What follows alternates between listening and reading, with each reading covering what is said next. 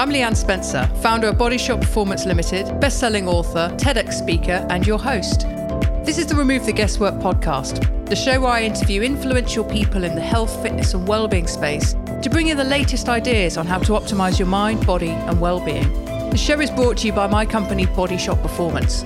We create total solutions to optimize your health by focusing on sleep, mental health, energy, body composition, digestion, and fitness. We work with busy professionals on a one-to-one basis for 6 or 12 months using the latest science and technology. And Body Shop also work with businesses who want to create a culture of energy, vitality and performance and position well-being as a competitive advantage. Find out more at bodyshopperformance.com and enjoy the show. Welcome to the Remove the Guesswork podcast. I'm your host, Leanne Spencer, and my guest this week is someone I've been really looking forward to speaking to. She's an adventurer, a women's sport advocate, or an advocate for women in general, a blogger, a podcaster. She's a friend of Body Shop and of mine. You know, I've had her as a guest on our show before in May 2018. My partner Antonio and I have been a guest on the Tough Girl podcast twice before. So we know each other pretty well. A bit more about Sarah. So the Tough Girl podcast is perhaps what you're best known for. That is a hugely successful podcast, over 850,000 downloads. It's one of the top 15% of global podcasts, broadcast and listened to in 174 different countries. Sarah is also an adventurer, as I mentioned, completed the Marathon des Sables, which is 6 marathons in 6 days in the Sahara Desert, an extraordinary accomplishment, and that was 2016. She's also hiked the Appalachian Trail solo and unsupported in 2017. That, I believe, is about 2,190 miles in 100 days. So that brings endurance to a whole new level. In 2018, she cycled 4,000 kilometers from Vancouver to Mexico, which makes some of my achievements pale into insignificance as well. I've got the Scotland Coast to Coast coming up, which is nothing at all. But she also has a master's in women's and gender studies. She's a yoga instructor. She's a personal trainer. The Guardian newspaper voted her one of the top 10 most inspiring female adventurers. Red Bull nominated her as an adventurer to follow on Instagram. Her blog and podcast have won awards. I could go on, but let's cut to it. Sarah, welcome to the show. Oh my goodness, thank you for having me. But I'm just like blushing with embarrassment. It's so weird when people start reading out what you've done and you're like, oh yeah, I did do that. Oh, I have done that. But thank you for that amazing introduction. Well, I did have to curate it a bit as well. I did curate it a bit. I could have gone on, as I say. But anyway, let's cut to it, because what you do really well on your podcast and in a lot of your work actually is shine the spotlight somewhere else, onto somebody else and their accomplishments. So there's been, you know, your podcast is full of people who've done some most extraordinary things. But as I kind of touched on in introduction, so have you. And I really want to spend this episode, the next 25, 30 minutes, talking about you, what you've achieved, what drives you. And your background wasn't always this stuff, was it? You've come from a different background, same way that I have. Just talk to us a bit about that. Start wherever you'd like to start.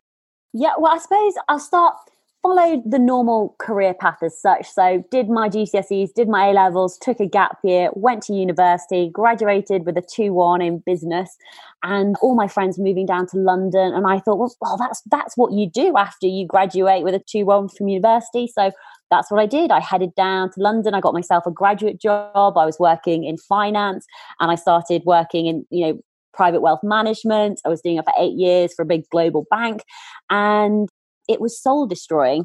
But at the time, I didn't realize, because I thought I was enjoying it, because I love the status, I love the money, I sort of love the people that I was engaging with. And it was only as I got sort of further on in my career, I started to realize that, hold on, I get those Sunday night blues really badly. I'm celebrating getting through the week. And actually, I don't really like the people that I'm working with. And my soul is dying inside. I'm grey physically, mentally, emotionally. I'm just not myself anymore. This wasn't how I wanted to live my life. So can I just jump in there? Yeah, go. How long was it before you started to feel that way? Because that's very similar to my story. Just first half of my career, I absolutely loved it. Second half became more and more disenfranchised and disillusioned. And I know that a lot of people listening will probably identify with that feeling of the Sunday night blues. What was the turning point where it all went from being flash and exciting to drab and depressing and so on?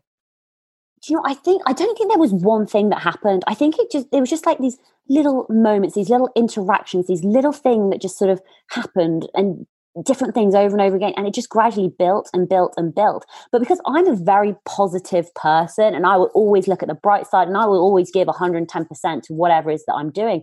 And so I think I was just deluding myself. And I think I was forcing myself to be happy. But also I think when people look at you, well, why shouldn't you be happy? You live in London, you've got a great lifestyle, you've got great friends, you've got this amazing job, you've got this status and salary, and you don't have to worry about anything. Like, why aren't you happy? Like, I should have been happy.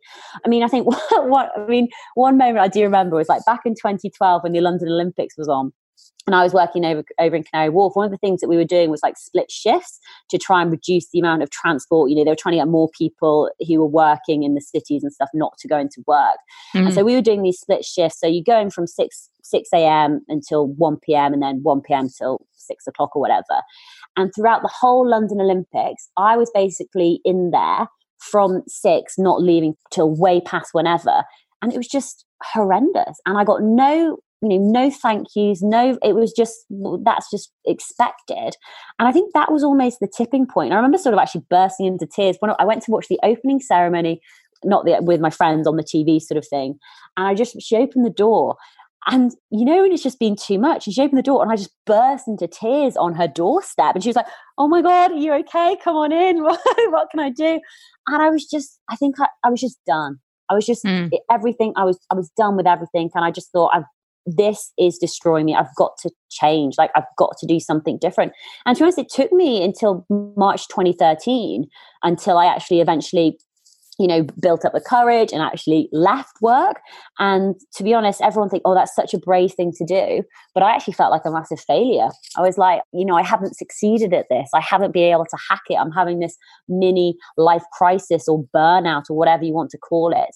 And to be honest, I didn't know what I wanted to do. I didn't know what my purpose was in the world. And I just felt incredibly lost. And yes, again, from the outside, it's amazing. You can go off and do all this traveling, which I did do. I visited my brother in Australia who lives over there. I went and did some backpacking around South America, and I spent time in Europe.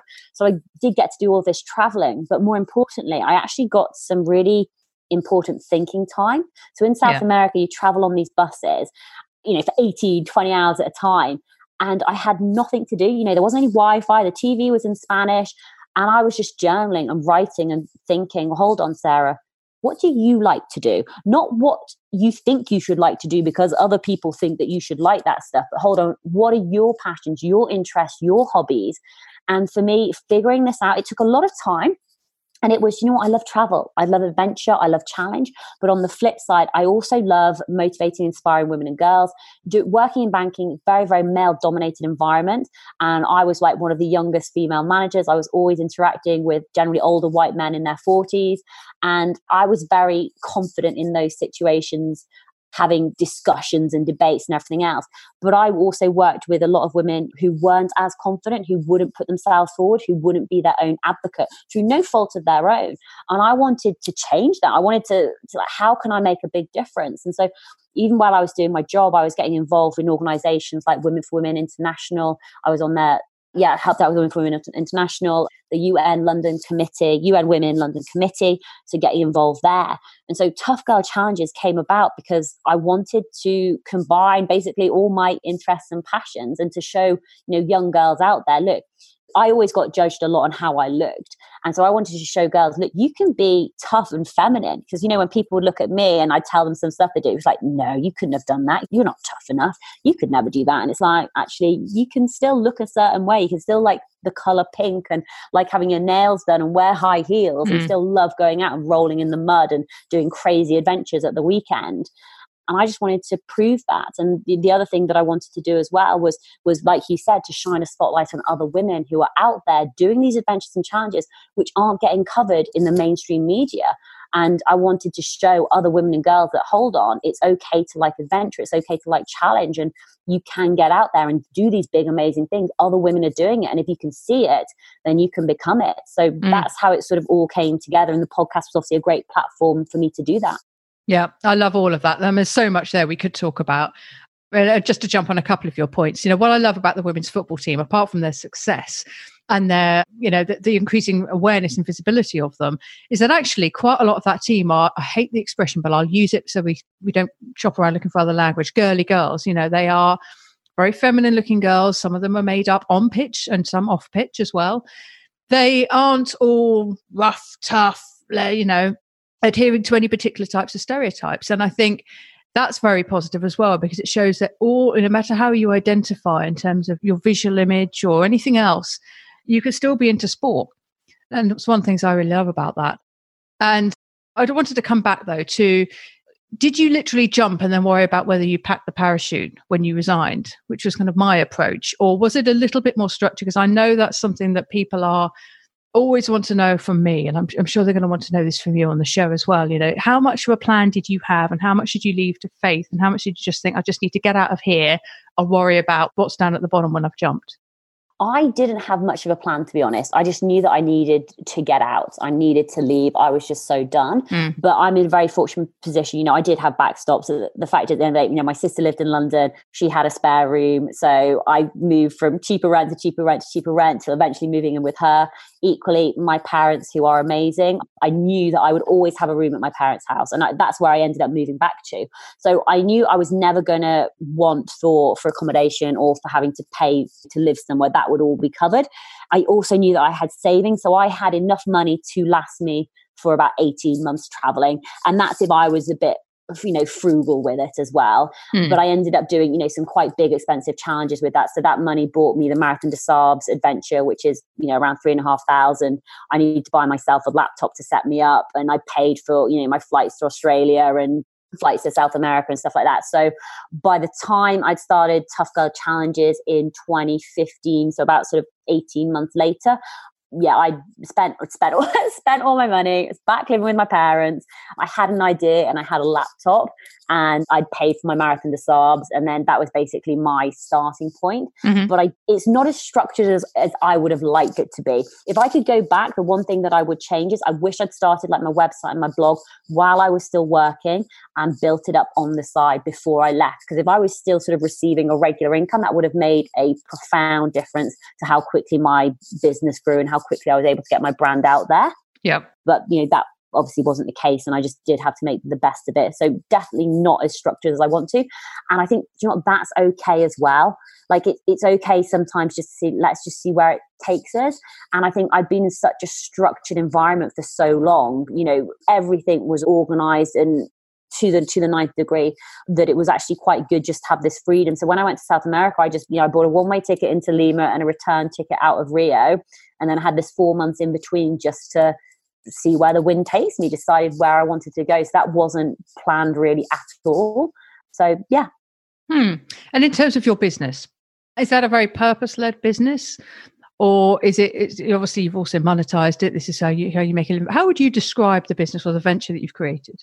When I first started it, my dream, I've actually got a blog post written on this. My dream was obviously, to motivate, inspire women and girls. And I put numbers on it. I wanted to get like about 10,000 followers on each platform. I wanted to reach out to 1 million women around the world. But the key thing for me is, I also wanted to create a living, breathing entity such as the website, which I could run from anywhere in the world. I wanted to be able to be nomadic. I wanted to be able to take my laptop with me. And, if I wanted to visit family in Australia, but I could still be able to run my business from there. I didn't want to be tied down. So that was incredibly purposeful. The thing that I didn't know and that I struggled with very much in the beginning was how to actually monetize it. So podcasting is relatively new, and I looked at, trying to build it through the blog. I wrote ebooks. I did motivational speaking. So I had lots of sort of income streams coming in, but I was actually going into debt, I'd say, for about 2.5 years while I was building up the podcast. So when I started with the podcast in 2015, I started with 4 episodes, and it got me, maybe like 30 downloads in the first week. And it took me 6 months to get 25,000 downloads. It took me a year to reach 100,000 downloads. And now I'm getting between 25, 26,000 downloads per month, which is absolutely, I couldn't believe that going, seems it took me 6 months to get 25,000 initially. Yeah. So I didn't know how I was going to be able to monetize the podcast. You know, I had lots of ideas. I had a ridiculous, this is the planner in me. I had a 200-page business plan, which was probably more like, you know, procrastination instead of trying to get on with stuff. But I wrote about all of my marketing. I wrote all of my ideas for blog posts and merchandise and the different, you know, whether I could do like festivals or events and all the different ways that I could make money. And there's hundreds of ideas in there. But sometimes it comes down to the fact, look, I'm a one-woman show. I've got limited time, so everything that I do is an opportunity cost. And so for me, it just has to come back, what are my interests, what are my passions, what is my mission? And it all becomes very clear when you know what your purpose is. And my purpose is to increase the amount of female role models in the media. And when I know what that is, everything comes back to that. And I mean, I've almost flipped. So I was very, very financially driven, you know, working in wealth management and financial services. Money was a big thing, and I'm not going to lie, you know, but I took that too far. And then on the flip side, when I started working on Tough Girl Challenges, I remember I did this speaking gig for a charity and I did it for free for them. And afterwards they said, oh, Sarah, that was absolutely fantastic. Wow. We've never had, you know, such an amazing reaction from our students. We'd love to get you back. And obviously we'd pay for you to come back. And my response, and don't do this, by the way, was like, oh no, I couldn't possibly be paid for doing what I love to do. It felt so wrong to take money from a charity where, even though I was making a big difference. And I think that's been quite a hard learning curve in terms of valuing myself and valuing the content that I put out and realizing that actually, you know, the stuff that you do is important and you do deserve to get paid for the hard work that you put into it. But the game changer for me was actually Patreon. I don't know if you've heard of it as a platform, but I have, yeah. Yeah, so I now have over 236 patrons who donate between or support me between $2 and $25 a month.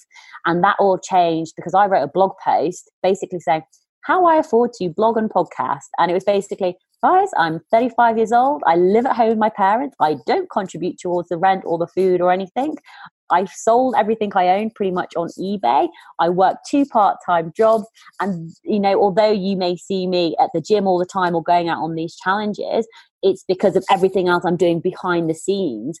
And I think that was a key moment for a lot of my followers. And also for me to be I need to be more transparent here because I never want to put the illusion out that, oh, I just quit my job in banking and now I'm an adventurer and it's super easy to start a podcast and build this massive following and win awards. And it's like, no. It's brutally hard work. And it hasn't stopped for, you know, every single day I work incredibly hard in my business and on my business. So, yeah, but it's not stressful though, because I love what I do and I'm so privileged to be able to be doing this that I couldn't be happier.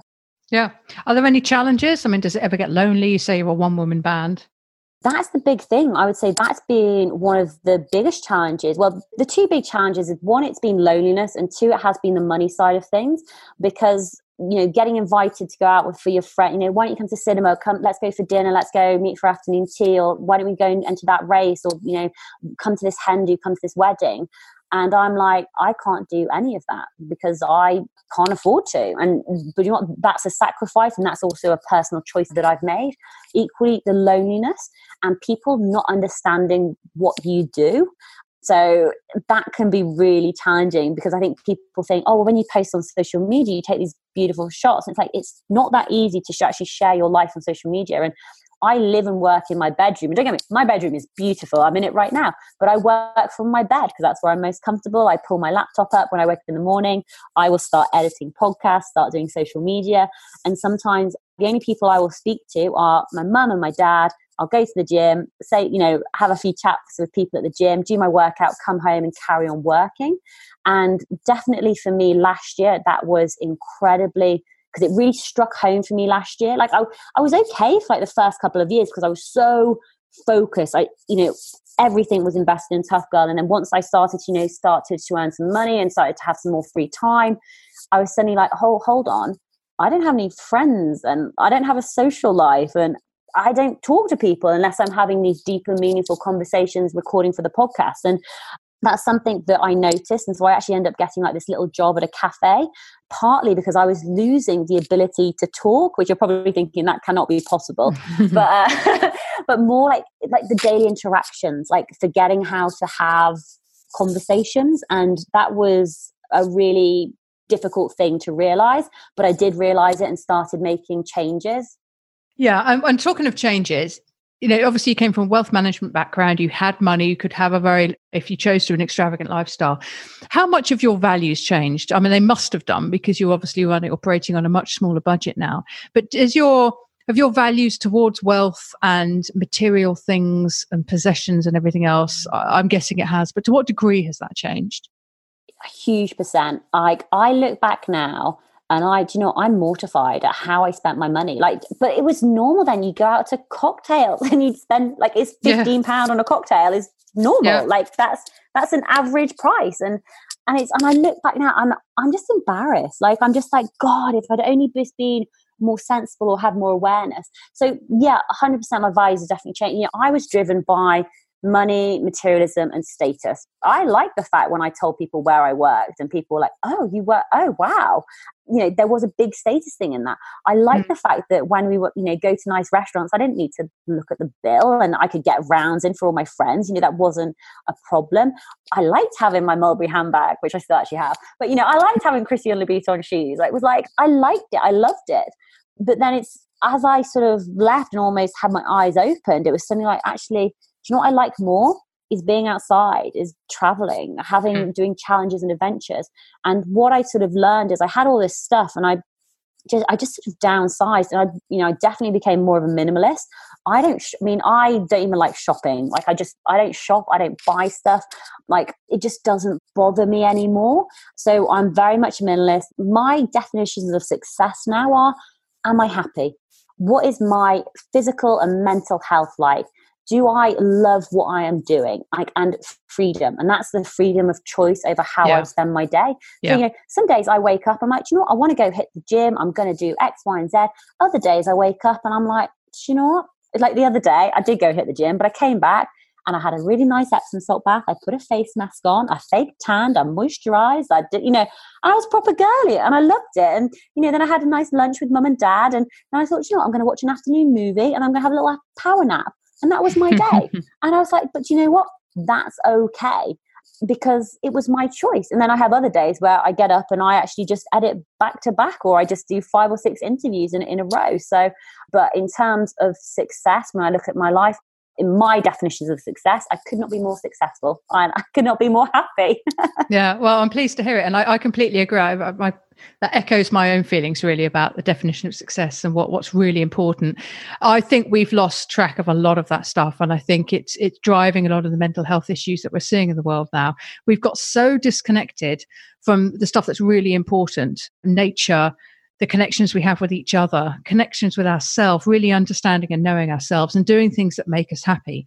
We've got caught up instead in a material world where everything tells us we need a product to be happy, or an app to be happy, or not to be in the app to be happy, that we've lost track of, I think, what really makes us happy as human beings. And I just finished a really good book. I've mentioned it on a previous show, but Lost Connections by Johann Hari. I'm not sure if you've read that, but I really recommend it. I haven't, but I'm going to be writing it down and put it on my list. It's very good. So he basically says that some of the reason why we become stressed, anxious, depressed is genetic, but not a huge component. It's more environmental. It's more the biopsychosocial reasons. So our environment, our disconnection from meaningful work, disconnection from values, disconnection from purpose, from nature. It's really worth the read for you and for anyone listening as well. And it echoes some of what you've been talking about there in terms of being very unhappy in this very material, money-driven world. So talk to us then in the last, the time has gone incredibly quickly, about what's coming up for you in terms of challenges. What are you gunning towards or training for now? I'm so excited. So, earlier this year, I did the big cycle ride. So I cycled last September. I cycled from Vancouver in Canada all the way down to Cabo San Lucas in Mexico. I then flew across to see my brother who lives in Melbourne. He's just had a new baby boy, so a new nephew called Charlie. So I went to spend January and February with their family over there. I then went back to England via India to become a qualified yoga instructor, so 200-hour yoga teacher training. Back to the UK, did my personal training qualification. And now I'm getting myself geared up to go and hike the Camino de Portuguese. So I'm going to be flying into Lisbon in September and hiking about 612 kilometers up to Santiago. So that's going to be the next challenge, which I'm really, really excited about. I'm going to be vlogging the journey and sharing it on YouTube. And yeah, it should be super fun. Like after doing Appalachian Trail, I wasn't that excited about hiking anymore. But now I feel back in that space where I'm like, yeah, this is going to be awesome. Like my knee isn't the best at the moment. So I've been doing lots of rehab and lots of physio, but it's going to be like a different type of challenge. So I'm not trying to like gun it in, like 15 days or something. I'm just out there to have the experience and, to walk like 10 or 12 miles a day and just take it easy and to take in the beautiful sights and just go on this glorious walk. So that's going to be my plan for September until sort of middle of October. And then who knows, like I normally have much more plans scheduled, but this sort of over the next couple of months, I really don't. I'm just trying to be very open, and it's going to sound wishy-washy, but open to the universe and open to what comes up, to what comes available, and just see what happens and where it takes me. But yeah, Portugal. Brilliant. In September, nice hike. Are you fundraising for that, or is it purely for kicks, as it were? This is going to sound awful, but I don't do fundraising. I'd done it previously, like running the London Marathon 5 times. So for 5 years, I was raising, money for charity. And because this is my business, like I'll be vlogging it and, sharing it on YouTube and doing podcast episodes about it. And I just get such a sense of enjoyment. So it's just very much a personal thing. Yeah, no, fair enough. So when you're hiking then on that sort of distance, what goes through your mind? Do you find you're getting torturing yourself with thoughts? I always get a nursery rhyme that just slots in with the rhythm of my cadence of and tortures me like an earworm. But I don't know. What's your experience when you're I presume you're doing this alone. Well, I am doing it alone, but there's going to be a couple of people. There's going to be 2 guys who I met on the Pacific Coast Highway who are also going to be out there. So I probably will meet up with them at some point, which will be really nice. And then a few other people have messaged me through social media saying, they'd love to come and join me for a couple of days here and there. But I do actually find when you do these challenges, there's always people that you're meeting. So you're never actually alone, but I will be starting it alone and see how it goes. But to be honest, when I'm walking, I try a couple of things. So in the morning, I basically try not to use electronics until after 12 o'clock or 1 o'clock. So the morning is all about reflections and thoughts and also just trying to be present. So to be in that moment, where am I walking? What am I walking through? What am I seeing? What are the sights? What are the sounds? What would make good video clips? And also, how am I feeling? Sometimes I ask myself questions. So like one of my favorite ones is, what would you do if you won like £5 million on the lottery? And then sometimes I take that really extreme, like, okay, you've just been given $1 billion. Like, how do you spend it? What do you do? I quite enjoy those things. Or like, I'm going to be interviewed on like the Ellen DeGeneres show. What questions would she ask me? So the morning is very much about me. And sometimes I also think about the business, different challenges I want to focus on. I may do some reflection time, think back over my life in certain situations. But to be honest, I've done a lot of that thinking already while I was out on the Appalachian Trail. So I've almost sort of like put my past demons to bed, if that makes sense. I've already done a lot of thinking about, who I am. And so I feel as though I know myself very, very well. And then in the afternoon, what I end up doing is like listening to podcasts. I love listening to podcasts, and either the interview episodes, or I'm definitely a massive fan of like Hardcore History, which is like Dan Carlton's like 6 or 8 hour epics. And then the evenings are just, that's catching up with friends, having a nice meal and with other people that you've met on the trail. But yeah, like it's just wherever my mind takes me. But this challenge isn't going to be torturous as such. There should not be suffering on this challenge, or I hope there's not going to be suffering. Okay. Last question then. Is there something out there, a challenge that's been you've thought about or it's been suggested to you that is too scary right now for you to do? No. Good answer. No. I'm just, for me, it's not about it being scary. So there's challenges. It's more about the logistics of it, as in like how I can get it done. There's also challenges which financially are just out of my reach and just not possible for me to do. So for example, rowing across the Atlantic Ocean, I'd love to do it, but I am in no way going to try and raise £100,000 to do it. I'm just like, no, that for me, that's not fun. I have no enjoyment. If somebody says to me, Sarah, come and row an ocean, we'll put you in a boat, I'm done. But I'm not spending my time trying to raise those sums of money. You probably know Natalia Cohen. Yes, I do. I love her. Yeah. Who did row across the Atlantic. Yeah. Have you had her on the show? I think you have. Yes, I have. She's a really good friend. Yeah. Oh, right. Okay. I met her with her in Australia. We had, if you watched our Instagram stories, you will have seen how much fun we had. Right, I'm not on Insta. I came off it because the dog had more followers than me, and it's just too much hard work. And it doesn't really meet my personal values. It's all picture based, and I came off it anyway. But so I've not seen that. But I met her when we delivered our TED Talks in November 2016. She was on just before me or just after me, one of the two. So we met there. Anyway, she obviously rode across now, and I thought, what an amazing challenge! I'd love to do something like that. And then in the course of our conversation, she said, "Everyone always says you must be so fit and strong when you got off the boat? And she said, no, your legs are just wasted. Because of course you're probably doing about 10 steps a day. And that's what really puts me off something like that. I had no idea it cost that much money, but just the fact that you never move off the boat, which is such an obvious thing when you think about it. But yeah. I mean, but she says your legs are just wasted. Your upper body's pretty thin and emaciated, but strong. Anyway, you were saying, so they're this financially out of reach. Or logistically. So I've also been thinking about the Pacific Crest Trail. So walking from Mexico to Canada, like 2,600 miles. And a lot of people want me to do that trail and to vlog about it and share about it. And the biggest challenge for me logistically is, because I would preload content before I go. So I would not stop the podcast. I want the podcast to keep coming out every single week. So if I put my mind to it, I could preload 6 months worth of content. It would possibly destroy me before I did it, just to do that huge amount of work. But if I put my mind to it, I could probably get it done. But the biggest challenge is how to vlog and how to edit and produce like daily, not like whether a daily episode or 3 episodes a week, just getting the footage out and edited. And that's even if I had like a video editor, like how to do it. Like those are the logistical challenges that I am trying to like figure out. So it's not that anything's scary. No, I can't think of anything that it would be. No. Good. Don't rack your brains. I like the answer. Sorry, I can't think of anything. Great. Okay. We've got to wrap up, unfortunately, but your Instagram handle is @ToughGirlChallenges. Sarah Williams on YouTube. Twitter is @_tough_girl. Sarah Williams on Facebook. And the website is toughgirlchallenges.com. Is there any thought you want to leave people with before we sign off?